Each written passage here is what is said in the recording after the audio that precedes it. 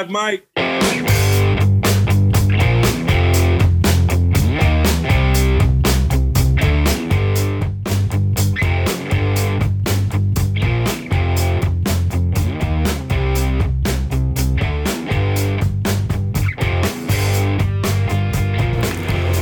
Pittsburgh Steelers fans, it is time for another edition of the Live Mike. And boy, oh boy, does it feel good. I am your host, Michael Beck, deputy editor of BehindTheSteelCurtain.com, and you are joining me for another edition, like I said earlier, of the Live Mike. And it feels good to be sitting atop the AFC North. Yes, that is right, Pittsburgh Steelers fans. 3 weeks into the 2020 league year, your Pittsburgh Steelers are sitting atop the AFC North all by their very lonesome after the Kansas City Chiefs completely blew the barn doors off the Baltimore Ravens. And in all honesty, I think they gave us the blueprint how to knock off the Ravens when the Steelers have to visit Baltimore in just a couple weeks. But before we even get to that, the Steelers had a game of their own that we should probably break down, get into the fun tidbits of that last game when the Steelers hosted the Houston Texans in the Watt Bowl and came home with the 28-21 comeback victory. Boy, did that first half really feel like one shaky start there, and in a few instances, it really felt like that game was getting out of hand for the Steelers, and for them to even escape with the win. If you told me that in the first half, I would have been generally surprised. But I think that's probably because we aren't used to having Ben Roethlisberger as our quarterback, and even when you're down, you're still in every single game when you have an elite quarterback standing in your backfield, and that's something we missed a year ago. But now, the big fella is back, and boy, oh boy, does it feel good because the Steelers are coming back in games that they wouldn't have come back from in 2019. Speaking of 2019, that offensive group, or team as a general, I should say, their high-scoring performance, 27 points. The Steelers, through 3 games, have put up 26 points, and then 28 points. They've already broken it and come close to 2 other times to the total amount highest score that they had from a year ago. So adding Ben Roethlisberger back to this offense makes this team so much better. Who would have thought about that, eh? But getting back to this game, the Steelers' defense really kind of turned it around in that second half. I know there was some people kind of calling for some benchings of sorts, I guess you might say, when it came to talking about this defense, because they did let up a couple big plays. I think a lot of that is due in part to the kind of defense the Steelers wanted to run against a more mobile quarterback in Deshaun Watson. They didn't want to necessarily go straight up kind of man stuff and leave guys on islands and give up those rushing lanes to Deshaun Watson. They really kind of want to keep him in check and play more of his own, so those defensive backs could step up in the run game if Deshaun Watson were to try to beat the Steelers with his feet. The Steelers tweaked their game plan a little bit, and boy, did that work out for them. They allowed 0 second half points. That is an absolutely outstanding number. 0 points and a half. Of course, we love 0 points in a game, but with the defense able to hold the Texans out of the end zone for a full 30 minutes, it's hard not to win games when you're doing that. Some of the biggest single game players in this one, obviously off the top, is one Mr. Mike Hilton. Not his usual presence, I should say, in the pass rushing type scenario, but he still had 7 tackles in the game and hauled in a pick, and he also had a pass deflected. He did have that touchdown allowed early in the game, but boy, did he snap out of it and played one of the best games out of any defensive backs from a day ago, if you are listening to it on Monday. But Mike Hilton had a great game. Other guys with good games, I should directly point to TJ Watt. He was only credited for 1 sack, even though I think he got in on that Devin Bush, Bud Dupree type play where they kind of started it, and then TJ Watt cleaned up Deshaun Watson for that final nail in the sack. But he wasn't credited for a sack on that play, but his lone big sack to start the second half was obviously given to him. But in the Watt Bowl, I think he made his presence felt the most, picking up that sack, a ton of pressures, and a couple tackles for his troubles. TJ Watt also had a great game. Outside of that, you had Bud Dupree picking up a sack and a half. Vince Williams absolutely leveled Deshaun Watson when he picked up a sack. Devin Bush was the guy I mentioned earlier. He picked up a half sack with Bud Dupree. And Stephon Tuitt, of course, got in the backfield, wreaking some havoc as well. Some other guys, tackle leaders, Minkah Fitzpatrick slotted in right behind Mike Hilton with 5 tackles, and Terrell Edmonds with 4 behind him.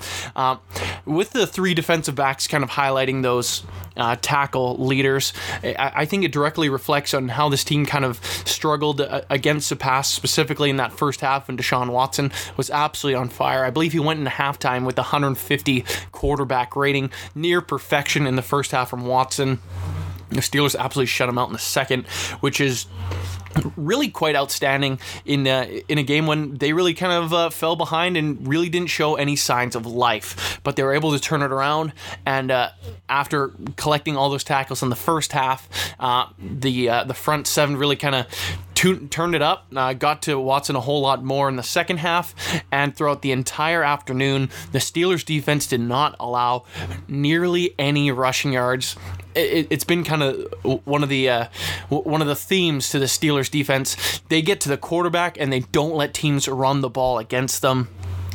Obviously, with the Tennessee Titans coming to town, well, I should say the Steelers are going to Tennessee for their Week 4 matchup. Doing that to Derrick Henry will be a bit of a task, but going back to the game against Houston, the Steelers were able to keep David Johnson and company in tow. Deshaun Watson also limited in the ground game as well. Really one of those afternoons that the Steelers' run defense could be proud of, which I think will be an ongoing theme for this season. Rushing totals, David Johnson had 23 yards. Deshaun Watson only had 5. CJ Prosise had a yard. And Brandon Cooks lost 5 yards on an end-around attempt. Really quite outstanding stuff from that Steelers defensive front to completely take away the running the ball. For them to be able to do that throughout the entire year is certainly possible, but it's going to be a challenge because they got some great running backs coming their way. They've been able to do it to some of the best backs in the league already. They just got to be able to keep doing it throughout the rest of the season. Continuing to look around at kind of what the Houston Texans were able to do on offense. Deshaun Watson had 264 passing yards throughout the game.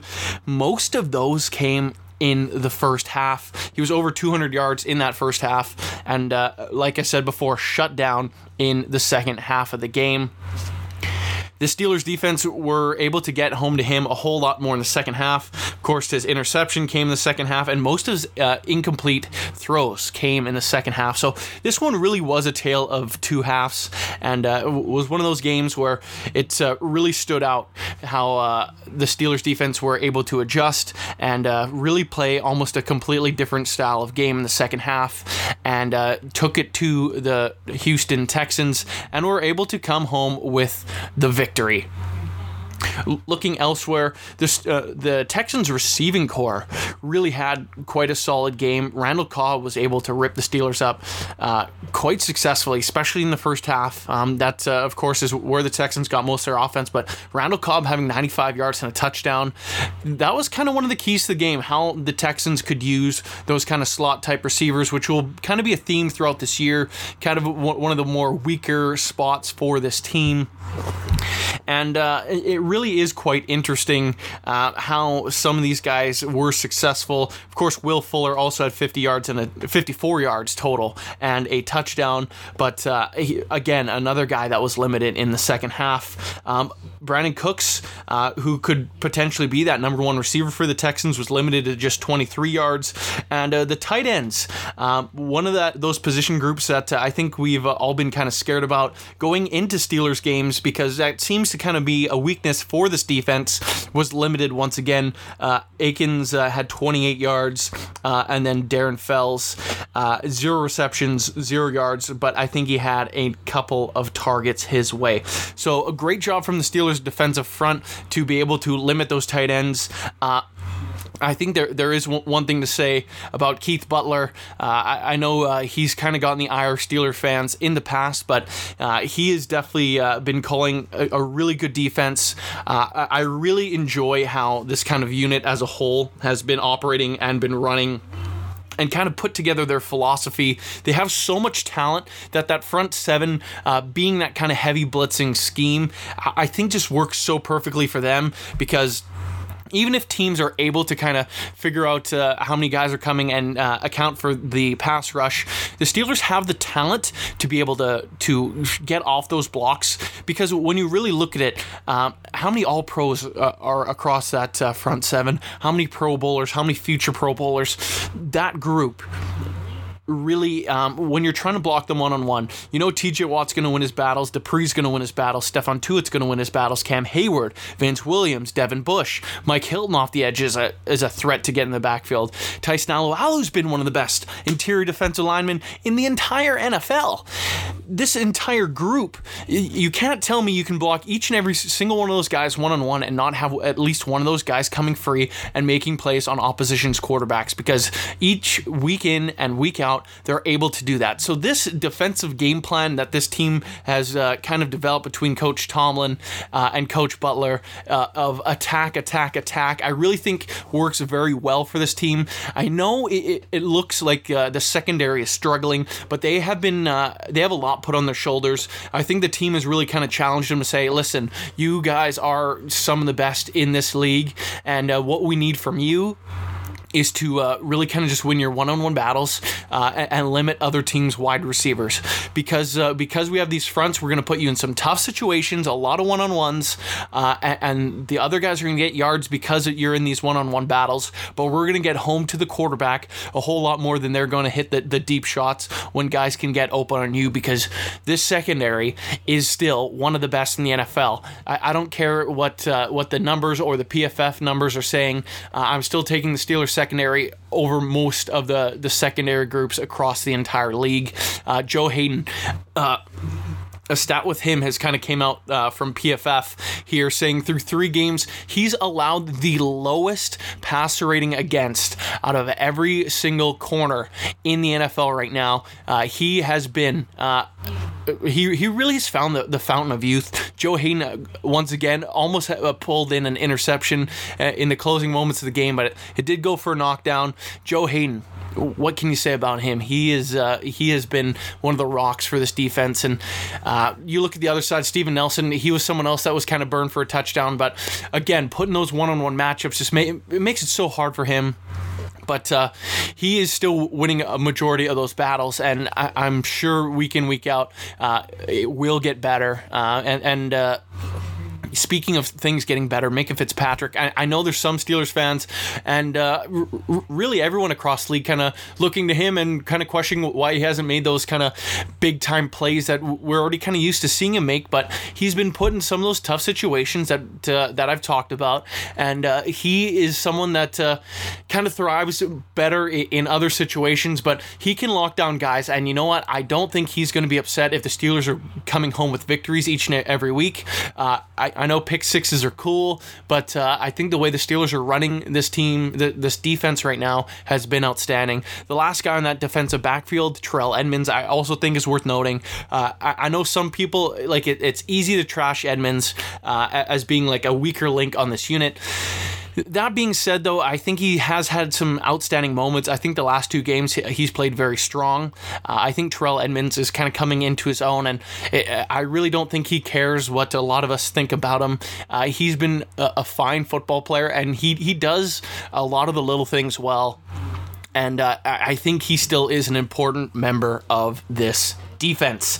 Flipping over to the other side of the ball before we head into our break, I will touch on Ben Roethlisberger a little bit more after our commercials, but just looking at some of these guys, specifically in the receiving core, Eric Ebron leading the team in yards and tied atop for receptions was one of the things I think a lot of us were kind of hoping to see out of the big fella. He is, after kind of a few question marks kind of went down over him over the lack of usage. He kind of had a really good game.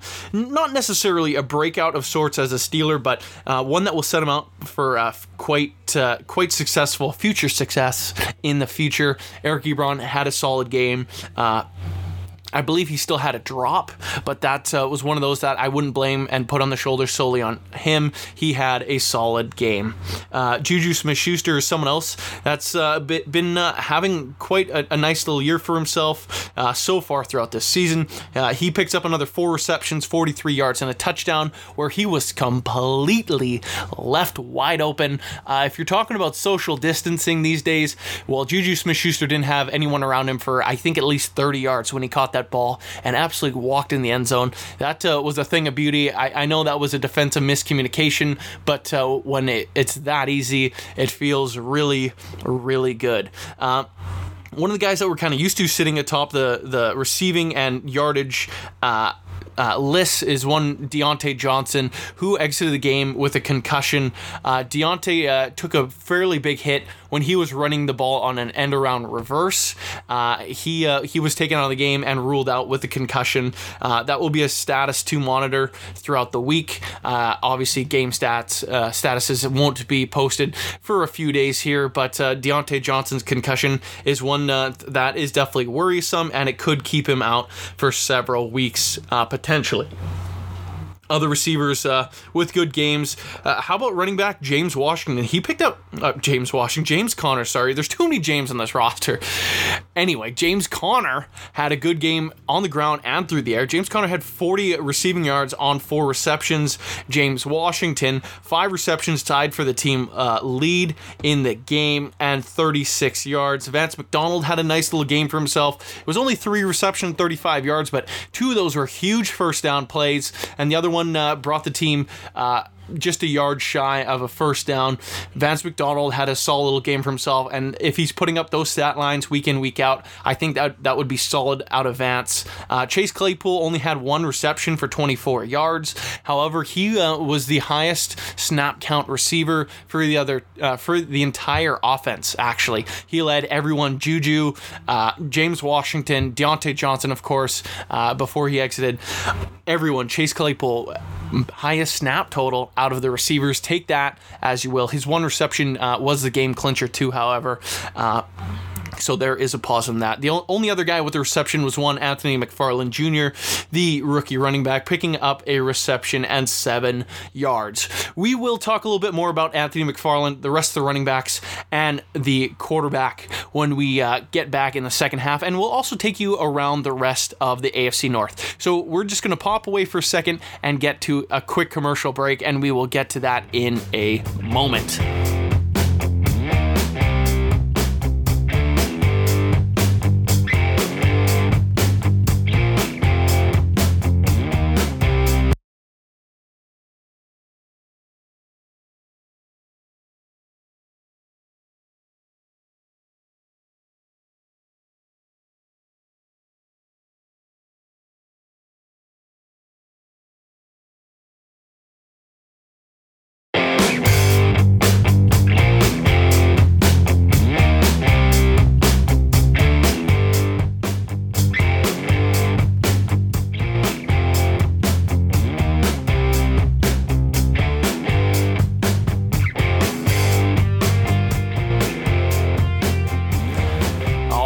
Pittsburgh Steelers fans, we are back with part 2 of the Live Mic. I, of course, am your deputy editor, Michael Beck of BehindTheSteelCurtain.com, hanging with you always. In the first part, we did talk a little bit about the defense as a whole, and a little bit on the Steelers receivers against the Houston Texans. I think now's a good time to look at the running backs, that kind of spread, and Ben Roethlisberger, of course, he has been great. We'll touch on him at the end. But the Steelers running backs, James Conner was the bell cow once again. 18 carries carries for 109 yards. That back-to-back 200-yard games out of James Conner after kind of an abysmal first week of the season where Benny Snell actually kind of turned it around, got hot, and picked up 100 yards himself. So the Steelers, 3 games in, 300-yard rushing performances out of individual players. You really couldn't ask for any more out of your backfield, and they're still getting a ton of yards out of their other guys out of that entire rotation. And the Steelers were able to get all 4 of their running backs some work in that rotation. Another name that is definitely worth mentioning, Anthony McFarland Jr., picked up his 6 carries in this one and 42 yards. A nice little game for the Steelers rookie running back. Kind of his debut. I know he was listed on the roster last week, but really got a whole bunch of usage in this game and looked good when he was out there. Definitely explosive, change of pace get back that I'm super excited to see how he kind of evolves with this offense moving further and further into the season. Anthony McFarland, definitely a name to look out for. Benny Snell is another one of those running backs that kind of has gotten some attention over the past week because he did fumble in week 1 and week 2. He didn't fumble in this one. However, his usage was definitely down, and it was quite obvious. He still got 7 carries, and his first carry didn't come until deep into the first half. Obviously, it's a sign of kind of being in the doghouse for fumbling that all-important football. We know if you are turning the ball over, Coach Tomlin, he wants the football no matter what. You start turning it over, you're going to start seeing the bench. Benny Snell kind of earned some of that trust back with his 7 carries throughout the game, the second highest carry man, but he only picked up 11 yards. Of course, a lot of that was on short yardage, but his long of 4 yards really isn't going to cut it, especially with the guys around him, and Anthony McFarland kind of showing the knack for the long run that he kind of showed. Jalen Samuels also got in the game. He got 1 carry on a short yardage play. I believe it was 4th and 2 when he did get the ball and only picked up a yard and got stuffed. I think the only assumption why he got the ball in that situation was the Steelers were trying to kind of bait the Texans into believing that Jalen Samuels was only out there to be a receiving option. Nonetheless, he got absolutely stuffed in that play. Just the 1 carry for him, which... honestly, when it comes to usage, not loving that out of my running backs. Someone just getting 1 carry per game makes you almost question his spot on the team, whether or not that could be better off served for another position that could use the depth. Like the receivers, we saw it in this one. Deontay Johnson goes down, and the Steelers really only have 3 receivers that they trust on the field. Ray McLeod doesn't necessarily get those offensive snaps. He did get a couple, but the Steelers really only trust their core 4, and when you start seeing injuries there, the guys on the field kind of get mixed and mashed a little bit, and it's really limited just to those 3 receivers. So potentially that is a storyline to kind of monitor throughout the season. Derek Watt was another one of those names, especially highlighted in the Watt Bowl. Yes, if you didn't know, all 3 Watts played in this game. Surprising, I know, right? But Derek Watt did leave the game with a grade 2 hamstring pull, which is a multi-week injury according to all reports. There was some cryptic tweets from Roosevelt Nix on Twitter, so potentially a reunion of sorts could potentially be happening there. We don't know yet. It's possible. Don't quote me on it, but if it happens, you're going to see it early in the week. He knows the system, and if Derek Watt has to go on that 3-week injured reserve and opens up a spot on the roster, the Steelers are better when they have a fullback in their running game, and they're definitely going to miss Derek Watt on special teams coverage. Roosevelt Nix was a pretty outstanding special teams cover man himself, so potentially the Steelers could look that way. But moving on, we touched on the running backs. We touched on the receivers. The last guy we definitely want to talk about is Big Ben Roethlisberger, because without him, this team just doesn't go. And we learned that last year. But Big Ben, in this one, 23 of 36, 237 yards, 2 touchdowns, 0 interceptions, a long of 26 yards, and had an average yards per attempt of 6.6 yards. Ben Roethlisberger is definitely back. I know it's only 3 games in the season, but his elbow looks strong as it ever has. He's putting some zip on the ball. He hasn't been super high on his own performances. When you watch his press conference, he always kind of talks down about himself and how he's kind of played, and is really striving for that kind of perfect game. I'm excited for when it happens, because the Steelers offense and defense, once they kind of hit their stride, I think it'd be a scary group. And one thing I will say, for everyone that is worried about the Steelers and thinking, yeah, they're 3-0, but they've kind of struggled their way to this point. Sure, that is true to a degree, but if you want this team hitting their peak right now, I don't think they're winning the Super Bowl. If this Steelers team just gets better and better throughout the year, then I think we're starting to talk about a Super Bowl contending team, and they're on the right foot for that. 3-0 heading into Week 4. If they can knock off the Titans, I think the stat is something ridiculous when it comes to starting 4-0 and making the playoffs, especially having 7 AFC and NFC teams, 14 playoff teams total making it this year. The Steelers going 4-0, and if they can avoid the injury bug, it really sets them up so nicely to make the playoffs, and if they're able to do that, the sky really is the limit, especially if we won't know what home field advantage will look like in this COVID world, but if there's no fans in the stadiums, that home field advantage almost doesn't matter. The bye week, of course, will be the all-important thing in play here, but if they're not able to get that bye week, just getting into the playoffs will definitely be good enough. Ben Roethlisberger, through 3 weeks, 777 yards. Lucky number 7s for number 7. 7 touchdowns, a bit of a theme on this one. Thankfully, only 1 interception, and a rating of 105.2, which would be, if the season ended right now, the highest of his career. Back in 2007, he did have a quarterback rating of 104.1, which was his previous career high, and 13 years ago, which is hard to believe, and makes me feel a whole lot older than I really am, watching Ben throughout his entire career and realizing it kicked off in 2004 to see where it's kind of evolved to in 2020. It's been outstanding. Ben Roethlisberger, his averages have been pretty crazy too when you really break it down. When it comes to yardage, and you look at what he's been able to do through 3 games, and if he can spread it out over the course of the whole year, is coming in at 4,144 yards. If he's putting that up, you better watch out for the Steelers. If they're putting up over close to 4,200 yards in the passing game, and then this running attack is coming at you nearly 2,000 yards average combined through their entire running back room, look out, because the offense would be firing and the defense firing, and Ray McLeod has been dialing it up on kick returns. It's only a matter of time before he breaks one. Yeah, that's some exciting stuff.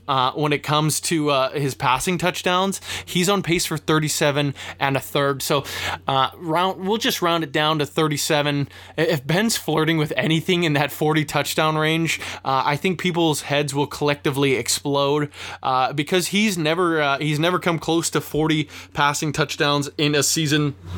I do believe his highest total was 34 in 2018, the year before his injury. That was also the year of his highest ever passing yardage total, 5,129 yards out of Ben Roethlisberger that year. I would love to see him flirt with those numbers. Certainly would be an exciting season, but we'll see kind of how this year develops. But right now, Ben is on pace for some pretty nice stats. Also, his 1 interception over the course of 16 games. It's pretty outstanding when you look at Ben over the course of his career. If he is only to throw 5 interceptions, which is kind of what he's projected to do, that would be his lowest total. 2010, he missed some games from suspension. He threw 5 that year, but I believe that was I want to say that was in 12 games, potentially even less than that. I can't remember the injuries keeping him out of games that year, but Ben Roethlisberger, if he only throws 5 interceptions this whole year, that completely changes the notion on him. His last couple of healthy seasons, 2018, 16 picks, 2017, 14 picks. In 2016, he had 13 picks, and in 2015, he had 16 picks again. So he's been flirting around the teens in recent years, but 3 games in, he is on pace for just 5. Really hope he can continue to put that together. Ben Roethlisberger has looked great. The receiving corps has looked great. The running backs have looked great. This defense at times have looked great, and I really couldn't be more excited for how the rest of this season will unravel. The Tennessee Titans are coming up, and it'll be super fun to break that down coming into game week. Be sure to keep your eye to BehindTheSteelCurtain.com and our entire family of podcasts, because we will have great breakdown coverage on that throughout the entire week leading up to game day, and we'll always have that great stuff on game day as well. So make sure you're also following Behind the Steel Curtain on all social media platforms too: Twitter, Facebook, and Instagram. Facebook, you can just search Behind the Steel Curtain, and our handle is BT Steel Curtain on Twitter and Instagram, so make sure you're checking that out. As always, I am your host of The Live Mic. My name is Michael Beck, deputy editor of BehindTheSteelCurtain.com. I will see you guys in the next one. Talk to you soon, guys.